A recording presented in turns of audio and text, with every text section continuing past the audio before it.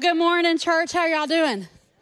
Good. I am so excited. I say this every time I get the opportunity. I will forever be thankful. Thanks, fellas. I will forever be thankful that Pastor Randy and Pastor Darla give me this opportunity. I don't take it lightly.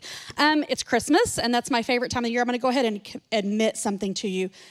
I have always had 20/20 vision, and I'm not going to tell you how old I am because that's none of your business. But in the last little bit, I've noticed I can't see books. I can't see my computer screen. My husband's like, you need to go to the doctor. I said, well, if I go to the doctor, they're going to tell me my vision's not 20/20 anymore. So I want it to stay 20/20. He's like, Amber, that's not how it works. So I went to Walgreens where they have those cheater glasses, and I found the ones that can help me read. So I will be taking these dumb things on and off throughout this service. I apologize if that's distracting, but look, I'm working through some things here, okay? Okay, so I'm excited. I want a little interaction with you right now because it's Christmas. Christmas is my favorite time of the year. Those who know me know that I start decorating for Christmas in October. You're like, you're one of those? I'm like, yep, I am one of those. If you don't like it, don't come over till December. We love Christmas. But because my kids are grown, I'm more sentimental this time of year than I normally am. And so I want to ask this question of you. Raise your hand if you can remember in your entire lifetime the most special gift that you've received. Raise your hand if you can think of it. There's a lot of them, but if you're like, oh, I remember. Does anybody raise your hand high? Okay, we got a few of you. All right, well, I put this poll on Facebook. And I got quite a few responses. I got quite a few DMs. I don't know why people didn't want, they're like, I don't want my answer on your Facebook, but I'm going to tell you anyway. I also got texts and all that kind of stuff. But I wanted to share some of the answers I got because they were really awesome. What was amazing to me is they were all attached to super sentimental stories. There were quite a few engagement rings. There were quite a few people who had a kid right around Christmas. If you're born at Christmas time and your birthday falls at Christmas, I know as a little kid that's really hard. I'm sorry, but it's okay. There was a lot of easy bake ovens. Like grown people. Like my favorite gift I ever got was an easy bake oven. Now, if you've ever been a parent of a recipient of an easy bake oven and you've had to eat that food, it's awful. It's like worse than Jack in the Box. Like it's awful. And Hayden one year got 2 easy bake ovens for Christmas. Like we did not communicate with family very well that Christmas. And I said, well, we can take one of them back. And she goes, no, I'm going to open a restaurant. And I'm like, oh. And her dad's way better of a person than me because he ate it tastes like sawdust and chalk. It's awful. And so there was actually one story I want to share with you. A lady named Tiffany Patterson said an easy bake oven. But she said when I was 20, and my sister was 16, because my parents couldn't afford to get us one. Dumb. Okay. My parents couldn't afford to get us one when we were young, and it was something we really wanted back then. In the end, it was the fact that my parents never forgot about it, and it represented their financial freedom. So at 20 years old, she got an easy bake oven. And I'm like, well, you could have also got a real oven if you wanted to at that age. There were... Jeff Williams, what do you think he wanted? He wanted a gun. He got a gun. That was Officer Jeff, is a gun, of course, yeah. There were quite a few just precious, like a Singer sewing machine, and I became a quilter later on in life. There were a lot of really sweet ones. One of my favorite ones that somebody sent me was that Cabbage Patch. If you are younger than me, you probably missed the Cabbage Patch era of crazy. This was before social media. This was before internet. This was when all you saw was commercials and you got the JCPenney's and the Sears and the Toys R Us catalogs. How many of y'all remember that? Laying on the floor and circling what you're, like, this is what I'm going to tell Santa I want. And then your sister or your brother would circle something you want and then you would punch them because you're like, get different color ink. He's going to get confused, And so Cabbage Patch was all the craze. Well, in our little town, there was a girl in my class whose mom got in a fight on Black Friday, made the news. She got a black eye. She was on the TV, y'all, for fighting over a Cabbage Patch. Christmas passes and we're back in school and she brings that bad boy to show and tell. Her mom was like, This is back when moms were like gangsters on Black Friday. You know, they're fighting over Cabbage Patches. So somebody said a Cabbage Patch. I'm like, oh, I remember that. And then my other friend, Corey, she said chicken and dumplings. Her grandparents couldn't afford to buy gifts for the grandkids, so every Christmas they would make big pots, Christmas Eve, a big pot of chicken and dumplings. And I'm like, well, that sounds like a pretty amazing gift. What I love was everything that people said was circled around family and memories. And I thought to myself, I wonder if people can remember the worst gift they've ever gotten. So I didn't want to post that on social media because people feel like they want to be Facebook warriors and they want to like attack people. And they're like, the worst gift was such and such president. And it's like, oh, that wasn't for Christmas. Stop, you know? And so I was like, I'm not going to put it out there, but I'm going to reach out and I'm going to ask some friends.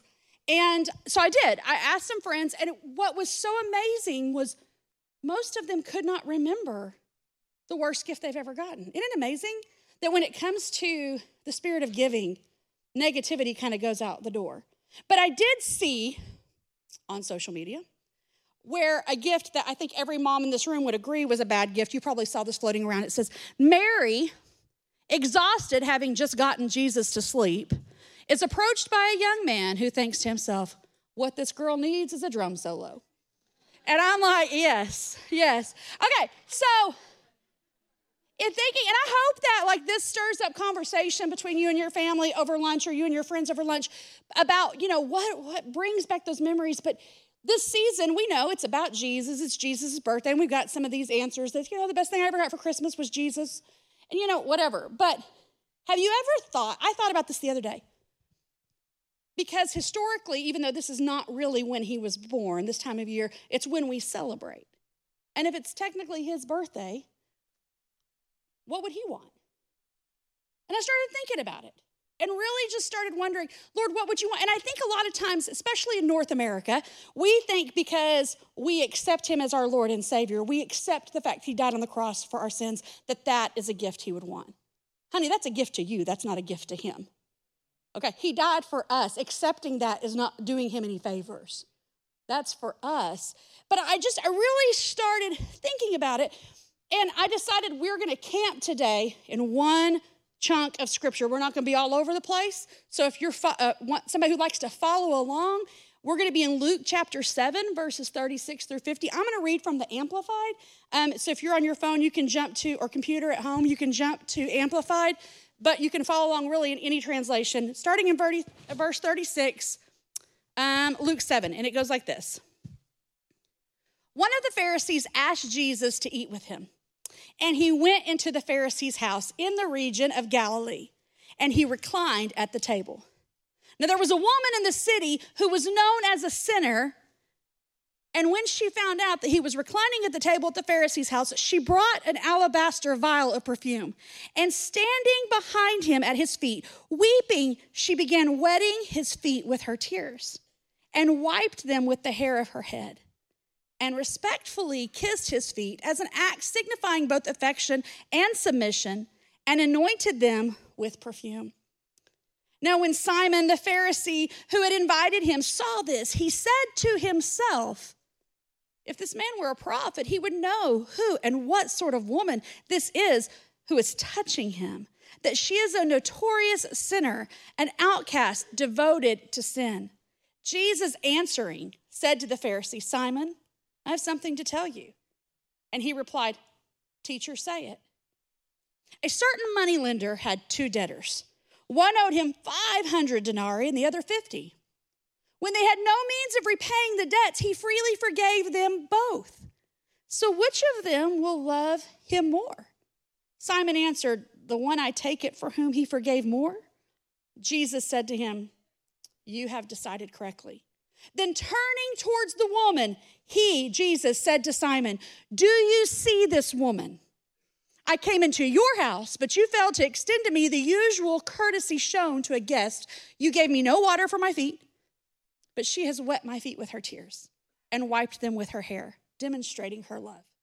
You gave me no welcoming kiss, but from the moment I came in, she has not ceased to kiss my feet. You did not even anoint my head with ordinary oil, but she has anointed my feet with costly and rare perfume. Therefore, I say to you, her sins, which are many, are forgiven. For she loved much, but he who is forgiven little loves little. Then he said to her, your sins are forgiven. Those who were reclining at the table with him began saying among themselves, who is this who even forgives sins?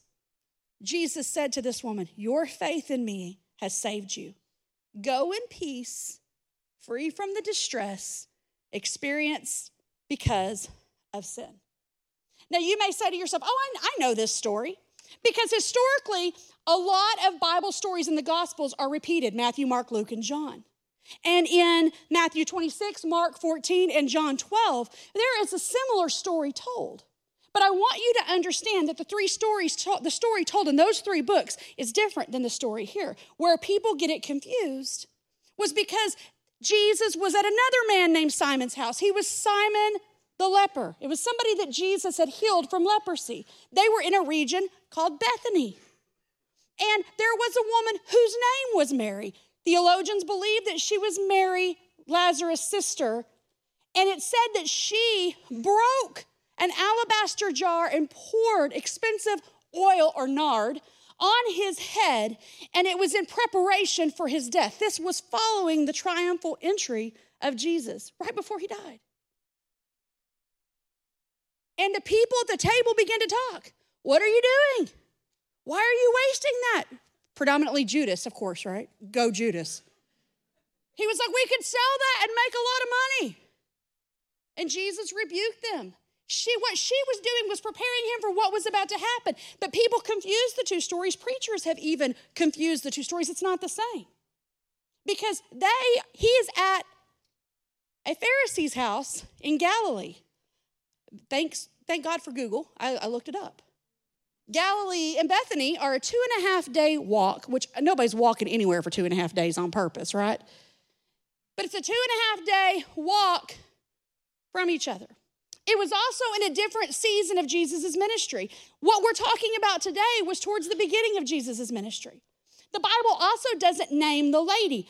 Many people they also call her Mary, because many theologians believe that it was Mary Magdalene, the prostitute, who had encountered Jesus and then came into this house and poured oil on his feet. Now, if you're like me, and you're probably thinking, why was she there? I don't know about you, but if I invited you over to my house for dinner and then I look around and there's people that aren't supposed to be there, I'm going to want to know why. Like, what are they doing here? So I looked it up. There's actually a whole commentary on it by Darrell L. Bach. He says that at special meals, the door was left open so uninvited guests could enter, sit by the walls, and hear the conversations. So when a rabbi, a teacher, was invited into someone's house, first of all, the people that could afford to invite the rabbi were special. So to invite a rabbi into your home, it was custom to leave the door open so other people who wanted to hear the teaching of the rabbi could come in and stand along the walls. I still think that's weird. Everybody's sitting there eating. And I mean, do you give them a biscuit? Like, what are you doing? Do you pretend like they're not there? I have questions. I can't find answers. But this one, like, y'all, that's weird. I don't care who you're. Be like, no, I think that's really normal. Well, your house is weird if that's normal. But this woman who was a known sinner, I want to explain that. Everybody's a sinner. But to be a known sinner meant she repeated the offense often. She lived in sin. A person can tell a lie, but a person who continues to lie is what? A liar. It's a continuous thing that she was doing. It was known throughout the town. She had a reputation. People talked about her, and it wasn't positive. I want you to get that. So in looking at this story, I want to talk today about, there's really 3 types of people at the table, but I want to talk about 2. And I want us to all look at where we fall into that. I'm not saying you're a Pharisee. You might be. I'm not saying you are. I'm also not saying that you're a prostitute or a sinner. You might be. I'm not saying you are. But I will say that when we look at the characteristics of how they respond, we all can find that we fall into this place. And I think it's important for us to stop and go, okay, where do I land and what is Jesus' response? So the 2 different types of people. Number 1, we have the Pharisee. Pharisees, he's a Pharisee leader, not just a Pharisee. Pharisees are historically known to be religious, legalistic, arrogant, and rude. The Bible doesn't say what his motives were in having Jesus there, because it was in the beginning of Jesus' ministry. He was teaching. Maybe he was like, I want to know what this guy's all about. Maybe he saw that everybody was interested in Jesus and he thought it would look good on him to have Jesus in his home. Maybe he had questions. Maybe he was open to learning. The Bible doesn't say, but what it does say is that he opened his home for Jesus to come and teach. And then there was a woman who was publicly known as a sinner.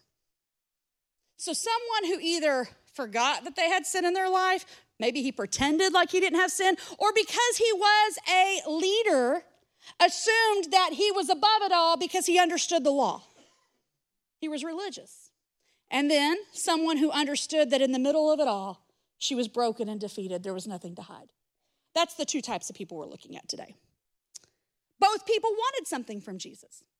Someone who benefited from him being the host of such an extraordinary teacher. A public figure, that's not a word. A public figure drawing attention to what he was doing. Don't think for a second that Simon wasn't benefiting from Jesus being there. People were showing up to listen. It looked good on Simon. And then someone who received a lot of attention for poor choices, but she didn't pretend that she was anything but what she was. And she showed up anyway. But this is what really stood out to me. There were three significant cultural expressions that were ignored by Simon, but picked up by this woman. Number one, Jesus' feet were not washed. They walked everywhere in sandals. Nobody jumped in their pickup truck and drove across town. They walked. And so what was culturally expected and correct is when a guest comes into your home, you either offer a bowl of water for them to wash their feet or you wash their feet for them. But obviously this man who invited Jesus, somebody important, in, he wasn't worried about Jesus' feet. That tells me he was worried about himself. Then number two, he didn't offer a kiss of greeting. Now I know what you cowboys are thinking. I ain't kissing no man. Okay, it's a cultural thing. They didn't make out. It wasn't like that. He did not greet him. Maybe it was a hug, a high five. Obviously, whatever that, he did not do that. And number three, it was also very culturally accepted for just normal oil to be anointed. That did not happen. And yet, a woman who was standing on the wall, she wasn't invited to the table, standing on the wall, did all three of those things. The Pharisee, his presentation and gift were more about himself. This woman, it was all about Jesus. I want you to get this. She didn't have a feast to offer him. She didn't have a table presentation for him to sit at. She wasn't even a guest in the story. She was a bystander hoping to have access. And yet, she treated him with greater respect. He wasn't honest with his feelings, but she was. In verse 39, it says he thought it. Now, when you look at the other three accounts of the other story, they were all running their mouth. What's he doing? What's she doing? But verse 39 says he thought to himself. So he wasn't rude. Now, some of you and me, I'm that way too, our faces say everything. We don't have to say anything with our mouths. It's like, I know what you're thinking. I'm like, oh, you only know a little bit of it. There's a whole lot more up there that you don't know about. He thought it. He thought it. But what he thought, he set in. What she thought, she acted on. One was holding on to control of life while the other was ready to give it up. Matthew, Mark, and John, all three of those accounts were about a woman who broke a vial of expensive perfume preparing Jesus for death. Luke is about a woman who broke a vial of expensive perfume preparing for death, but it wasn't Jesus's. It was her own. She had reached a place in her life, friend, where she was over the brokenness. She was over the hate. She was over the fear. She was over the poor choices. And she was ready to take what was intended for the burial process to die to self. This is powerful. She poured everything she had of value onto the feet of the one and only who saw and determined her value. I want y'all to get this. Everybody in town knew who she was. They all knew what she was about. And I promise you, if social media would have existed during that time, there would have been stuff all about her everywhere. You don't think she heard it? You don't think she walked past people in Kroger and people are like, oh, there she is. Mm-hmm. Oh, hey, girl, keep walking. Mm-hmm.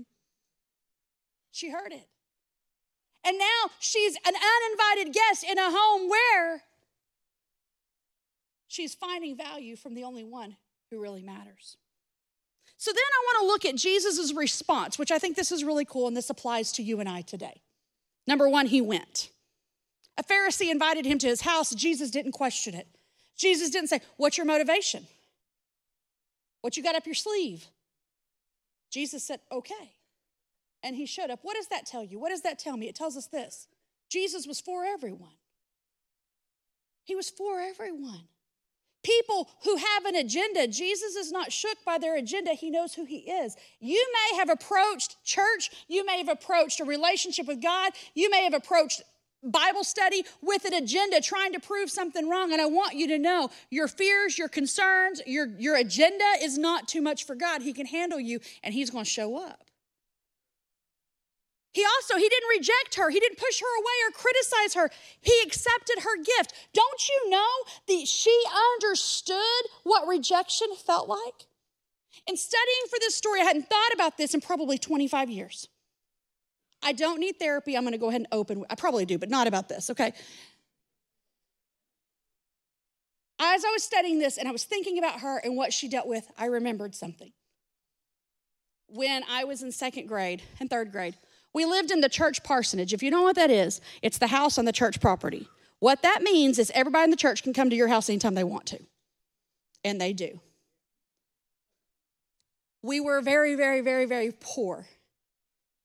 And now as kids, we didn't really know we were poor. We lived a great life, but we were very, very poor.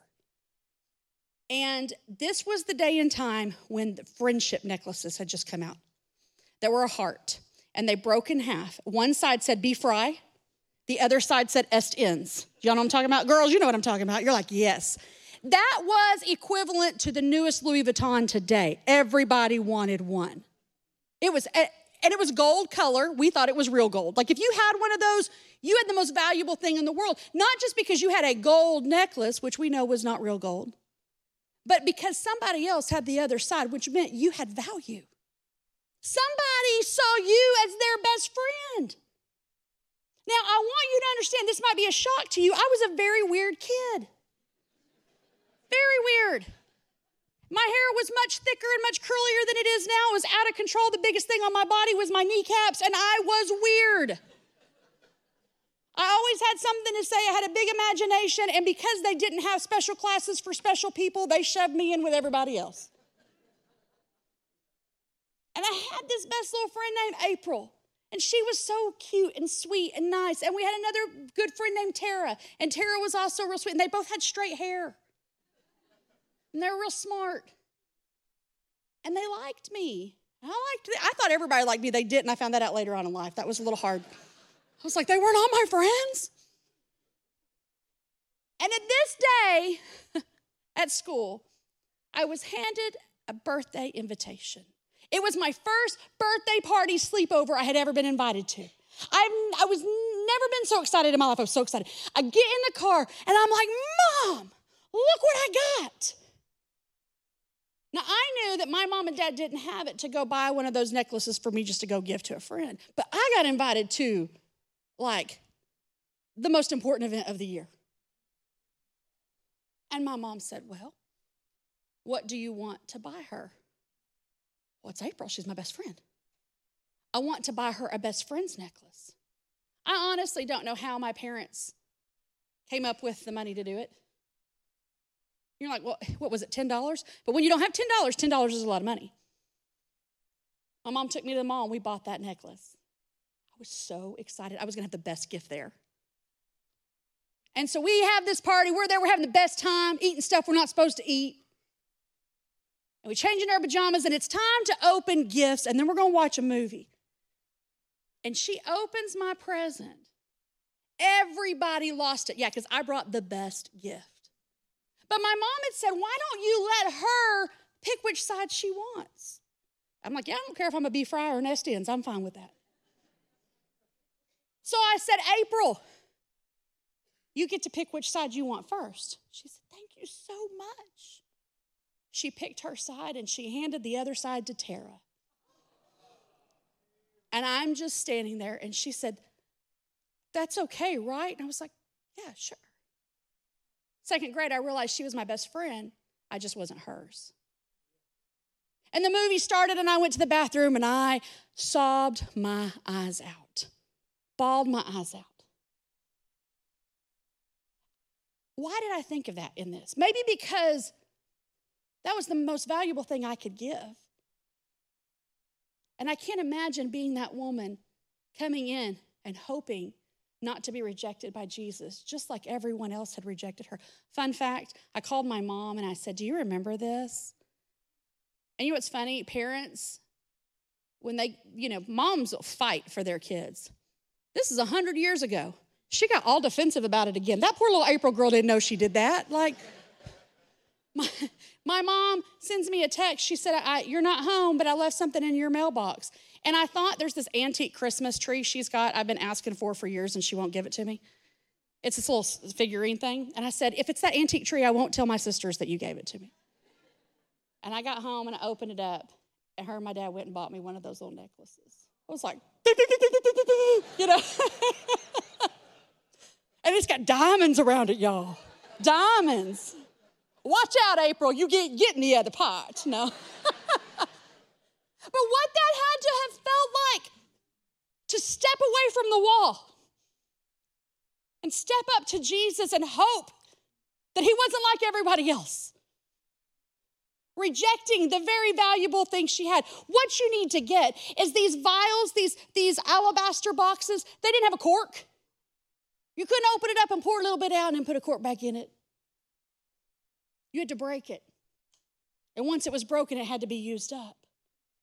So it was all or nothing in that moment.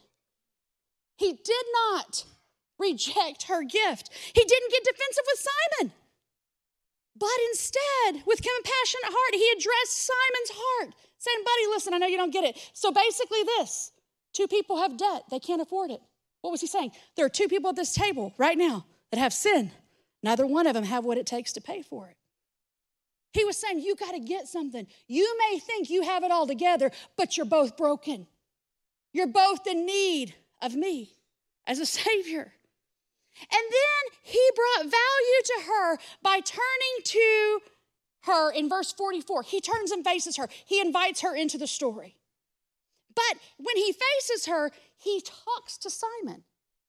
He addresses Simon, but he's looking at her and he says, Simon, in verse 44, do you see this woman?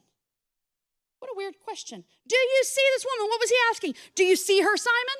Or do you just see her reputation?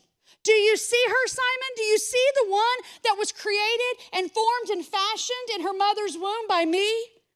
Do you see God's own creation that he loves?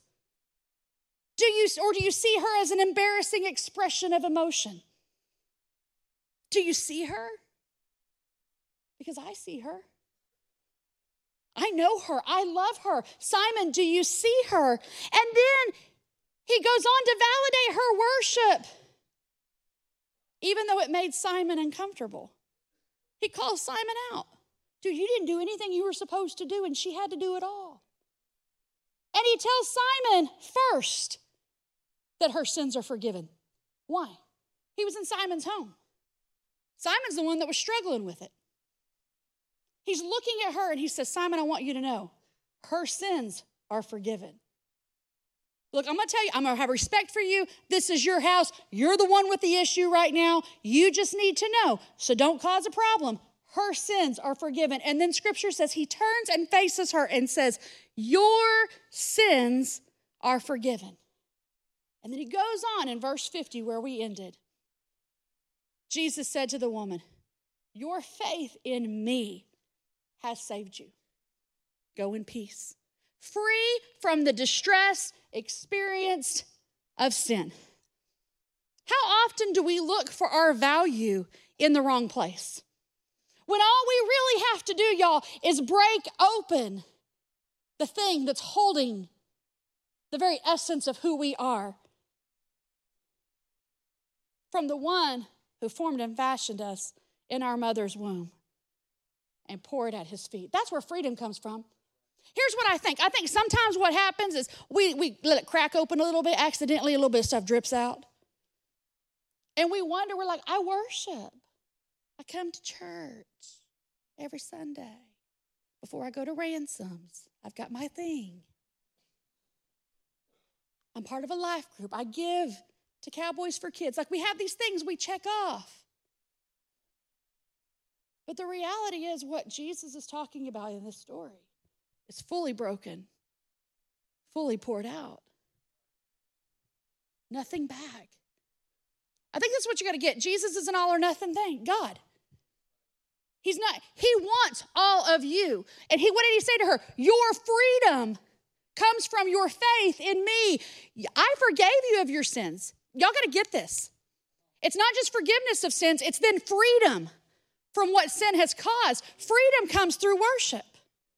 Forgiveness comes through Jesus. Freedom comes through our worship. The greatest gift that Jesus ever gave us was dying on the cross for our sins.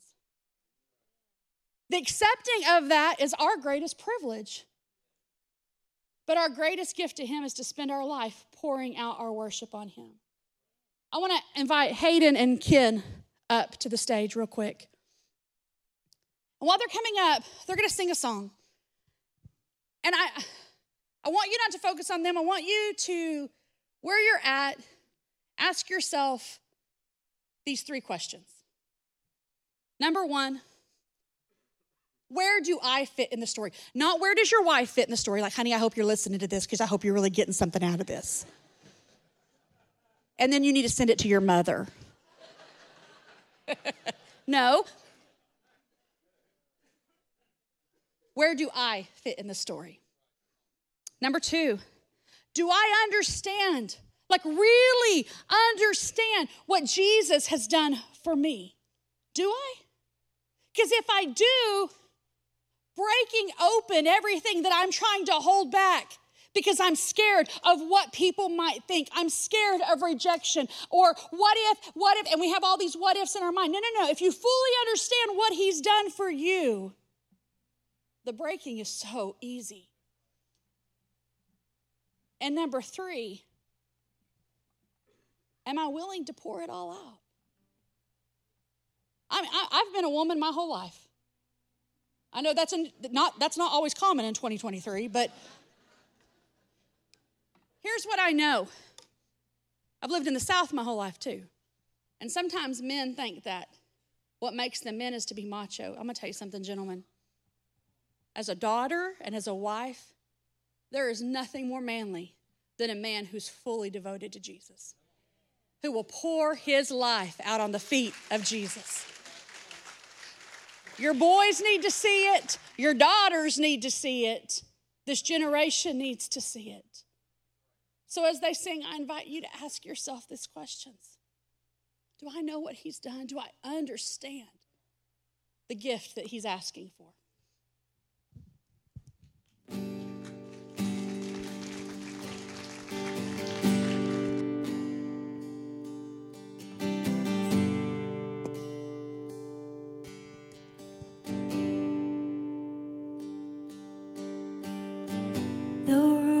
Still, as she made her way to Jesus, stumbles through the tears that made her blind. She felt such pain Some spoke in anger, heard folks whisper, there's no place here for her kind. Still on she came, through the shame that flushed her face, until at last she knelt before his feet. And though she spoke no words, everything she said was heard, as she poured her love for the master from her box of alabaster. So I've come to pour my praise on him, like oil from Mary's alabaster box. So don't be angry if I wash his feet with my tears and I dry them with mine.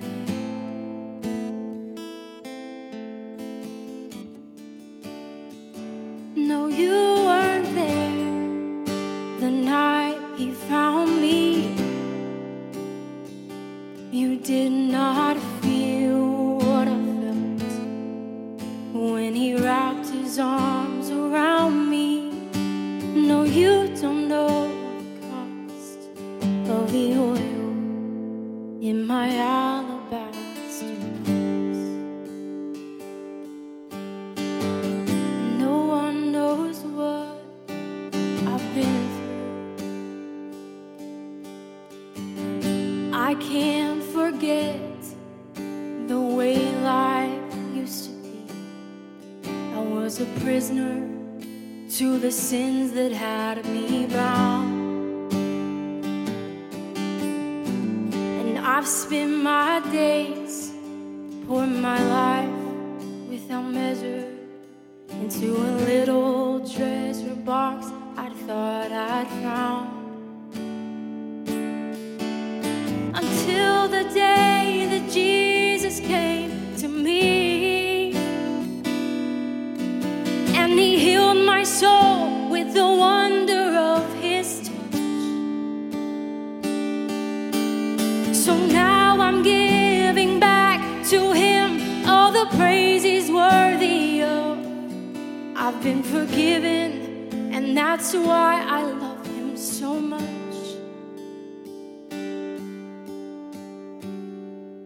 So I've come to pour my praise like oil from Mary's alabaster box. No, don't be angry if I wash his feet with my tears and I dry them with mine.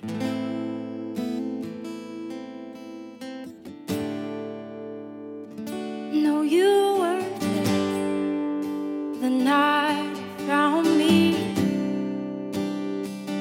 You did not feel what I felt when he wrapped his arms around me.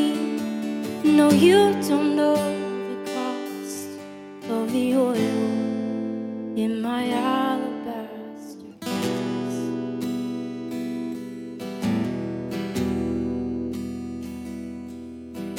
No, you don't know the cost of the oil in my alabaster box.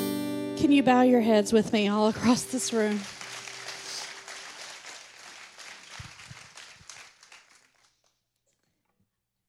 I'm going to tell you, not even probably your spouse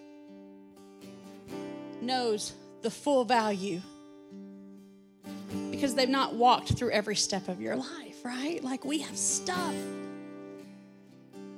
But Jesus knows.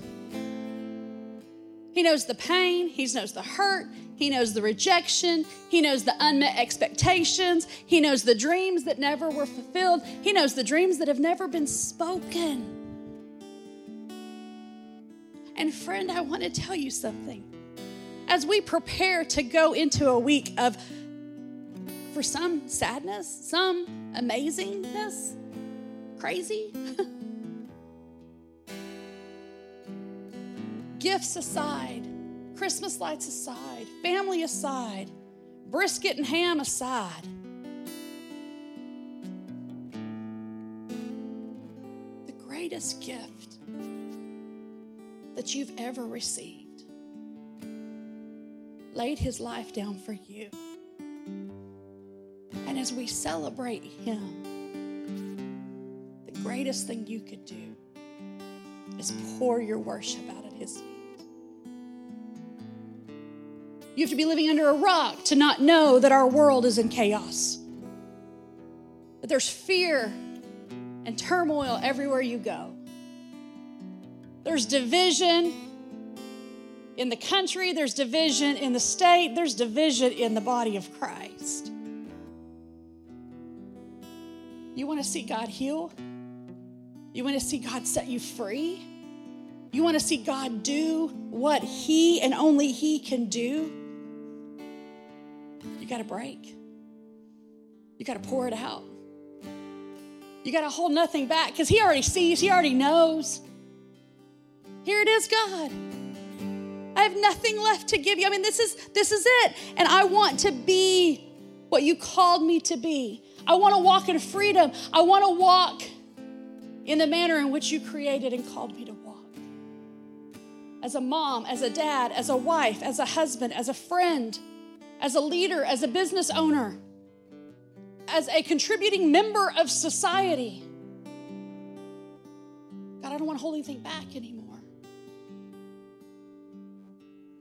The greatest thing you can do is to pour it out on Jesus. I just want to pray with you.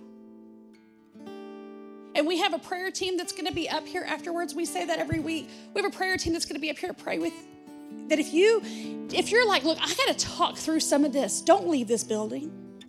Walk up and talk to them. Let them pray with you. And I promise you this.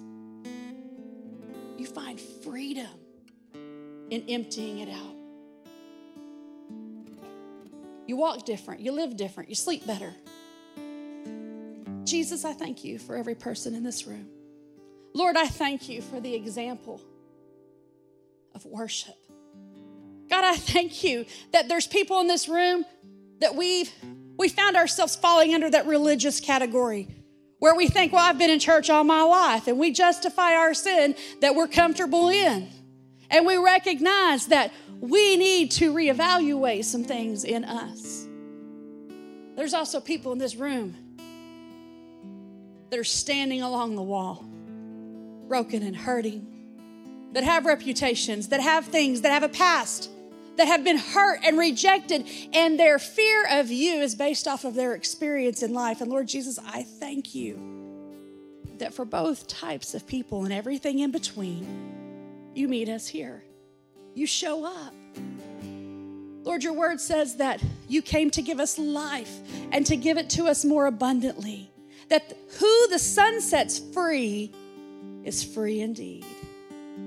Jesus, I pray over every man, woman, and child in this room and watching online. And God, I pray that you quicken our hearts to evaluate where we're at. You know what we're holding back, even if we don't fully know what we're holding back.